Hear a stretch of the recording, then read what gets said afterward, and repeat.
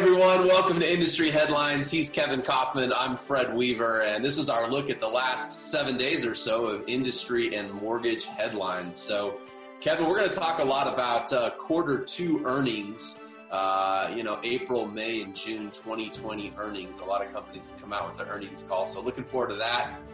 The president in the news this week, trying to get in there in housing, trying to help things move things forward. HUD also trying to help people in low-income housing, and Rocket Mortgage also in the news in the last week going public. I bought some stock, by the way. We'll see if probably terrible. You should sell whatever you have now. Anytime I buy a stock, it's bad news. But go ahead, Kevin. I can't believe you'd buy stock of a company that's trying to put people out of business. Anyways,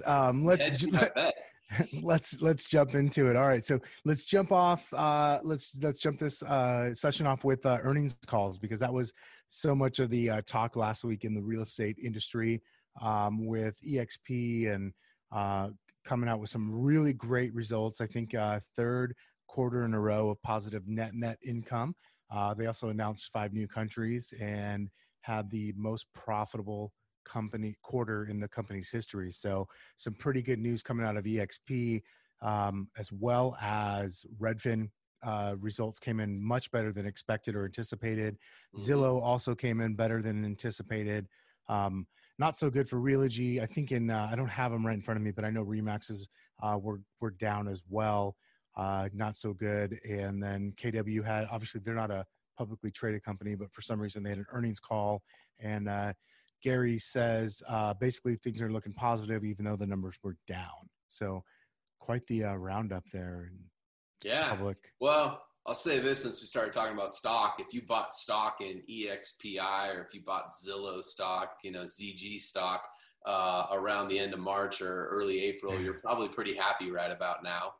Sure. Redfin stock, I think, is done okay too, but specifically Zillow stock and EXP stock have gone up quite a bit. I don't know how my KW stock's doing. I can't find it, but also Realogy, I don't know what that stock price looks like, but it's been having some rough goes for a while anyhow.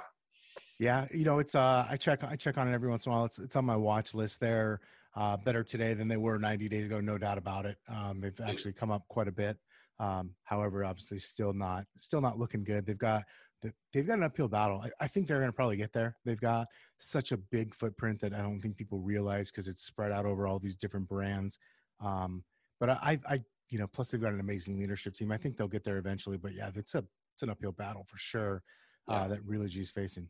Yeah. Well, you went through it pretty quick, but EXP also announced 5 new countries: France, India, Mexico, Portugal, and South Africa by the end of 2020. So it'll take EXP's international footprint outside of North America to 7 countries. If you want to include Canada in there as well, outside of the US, that'd be 8.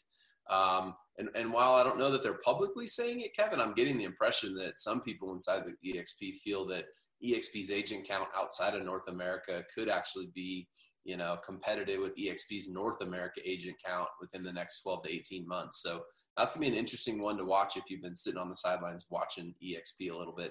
Speaking of sitting on the sidelines, President Trump doesn't like sitting on the sidelines. I think he got a little mad at Congress and the House and all these people that basically are arguing over what to do. And so he decided to sign some executive orders over the weekend. What do you know about that, Kevin?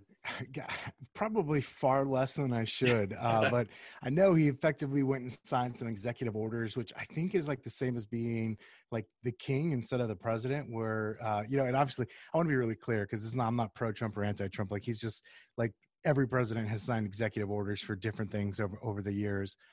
We don't have to debate with the merit of those things, but effectively saying, hey, we're going to sign some directives on evictions, unemployment payments, payroll tax deferrals, et cetera, for small businesses. And, it's caused quite the stir. Some folks, people who are way more plugged into the political side of things than I am, have said, that it was a smart move on his behalf, because now if anybody tries to block it, like, it's an easy story of like, you're trying to block American people from getting money in their hands. Why would you do that? So kind of strategically seems like a smart move for him. I don't know that it was actually smart, but strategically seems like it might play out for him. Yeah, well, from a housing standpoint, there's some eviction moratorium language, if you will, although I got to be honest, a lot of that's handled at the state level. So it's more of directives to existing government, programs and existing government employees to do certain things, I think, to kind of carry that down to the state level. I don't know. At the end of the day, I guess we'll see how this all plays out. We could sit here and guess on how it'll look, but it has to actually play out in real life for me to see what's going on. But it was an interesting piece of history, if you will, to see our president come in and sign those executive orders specifically around, trying to help the American people right now. So speaking of helping the American people, the original CARES Act passed months ago, obviously, Kevin, had some allocation for money for HUD. And so Ben Carson came out just yesterday, I want to say. The surgeon? Huh? The former surgeon, right? He's the former surgeon now heading up the housing and urban development. I just want to make sure it's the same Ben Carson. Same guy. But he came out yesterday and said that HUD is going to allocate $472 million for low-income households. So I went and did some digging trying to figure out what that meant. Apparently, they're going to put some of this money towards vouchers, I guess.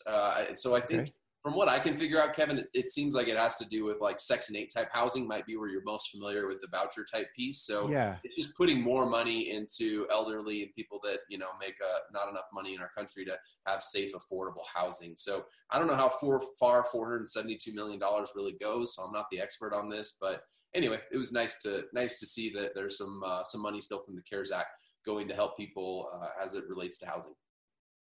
Yeah, it's again, I always wonder, like when I see these programs like that headline is great, like $472 million going to help with low income housing. Like that's important. We need that. And then I always wonder, like, how much of that like really gets down to the people that need that help. I don't know. Sorry to go off on a tangent there. I'm just something that I always ponder about when I see these types of news briefings and headlines and whatnot. But anyways, let's talk about Rocket Mortgage, right? The latest company to go public. So Quicken Loans has taken their game and gone the way of the IPO here recently in the last week. Yeah, Dan Gilbert, owner of the Cleveland Cavaliers, owner of Quicken Loans and Rocket Mortgage, decided to take his company public. So that was kind of an interesting move. Forbes wrote an article in the last week or so about it because the minute it went public, it made him even wealthier. He moved up the wealthy Americans list, if you will. But so anyway, kind of interesting move. I don't know that I expected that. It wasn't like one of those, like Compass as an example. We always hear like they may go public. I don't know that I ever heard any whisperings about Quicken and Rocket going public. So to me, that kind of came as a surprise. But also, Kevin, I don't know if you know this, and I didn't put this on our industry headlines for today, but we're going to add it on anyway. I just saw a little notification that Airbnb has come out this morning and announced that they have plans to also go public. So you talk about, companies going public in the housing space. There's been rumors that Keller Williams may go public, although Gary Keller himself has denied those rumors in the past. I've heard more rumblings of those. So I don't know. The Airbnb is not a rumor, though. That was a Wall Street Journal article that I happened to read in the last hour. Yeah, well, with the Airbnb thing, like that's been the plan for a while. I think had we not had the pandemic, and things shut down the way they were, they'd already be public, right? They were on that track. I think the big difference is they would have hit it with a ton of momentum. And now I got to wonder if this is like hey, this is probably more of a how do we get the cash to continue to operate type of situation, right? Because they've been, it's been well documented. Airbnb has been hurting big time. So interesting to see for sure, as more companies decide to go public, back to the to Quicken / Rocket Mortgage going public. My hunch, is like, they probably have to in order to be able to compete with the likes of Zillow, right? I don't think people think of them as a Zillow competitor, but they really are, right? They're highly leveraged with technology.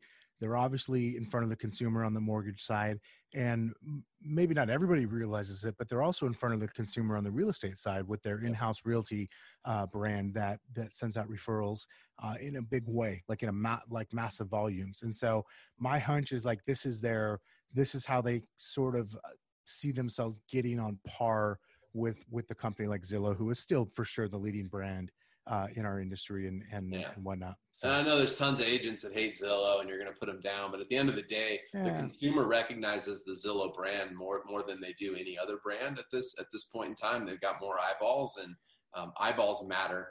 Look at other companies that have had eyeballs, and then look at what they've done over 5 and 10 year periods of time. So eyeballs matter. So anyway, interesting stuff going on out there. So that does it for industry headlines today, Kevin. I got to go take care of my wood paneling over here. People keep commenting on that. Yeah, can we just make sure people know, because we had a lot of texts last week. Fred is he is safe, you guys. He's not in a bomb shelter. Kathy Bates is not holding him hostage or anything out in the woods. I don't even know who that is, but I'm sure it's funny. For the people that are at least 40 years old and saw the movie Misery, they know exactly. I haven't hit 40 years old yet. I'm sorry. All right, and screw you. And that's how we're ending industry headlines this week. We'll see you guys soon. Have a good great one, everybody. Bye. Ow! Hey, it's Kevin and Fred. Do you have a referral for us here in Phoenix? There are 30,000 agents here that you could send them to. Why us? Well, for one thing, we'll keep you updated and you'll never have to track down your commission. We'll also make you look really good to your client. And best of all, it helps us keep all this content free. So go to kevinandfred.com/referral to make the introduction. We'll take great care of them. Did you enjoy today's podcast? Join the Kevin and Fred community, part of eXp Realty, and partner with us today. You'll get free access to live trainings 2 or more times a month, live events and in-person masterminds, digital downloads to help you run and scale your business, and much, much more. To learn more and join our community, visit kevinandfred.com/contact and contact us today. Not ready to join our community? No problem. Continue enjoying all this great content on our podcast for free.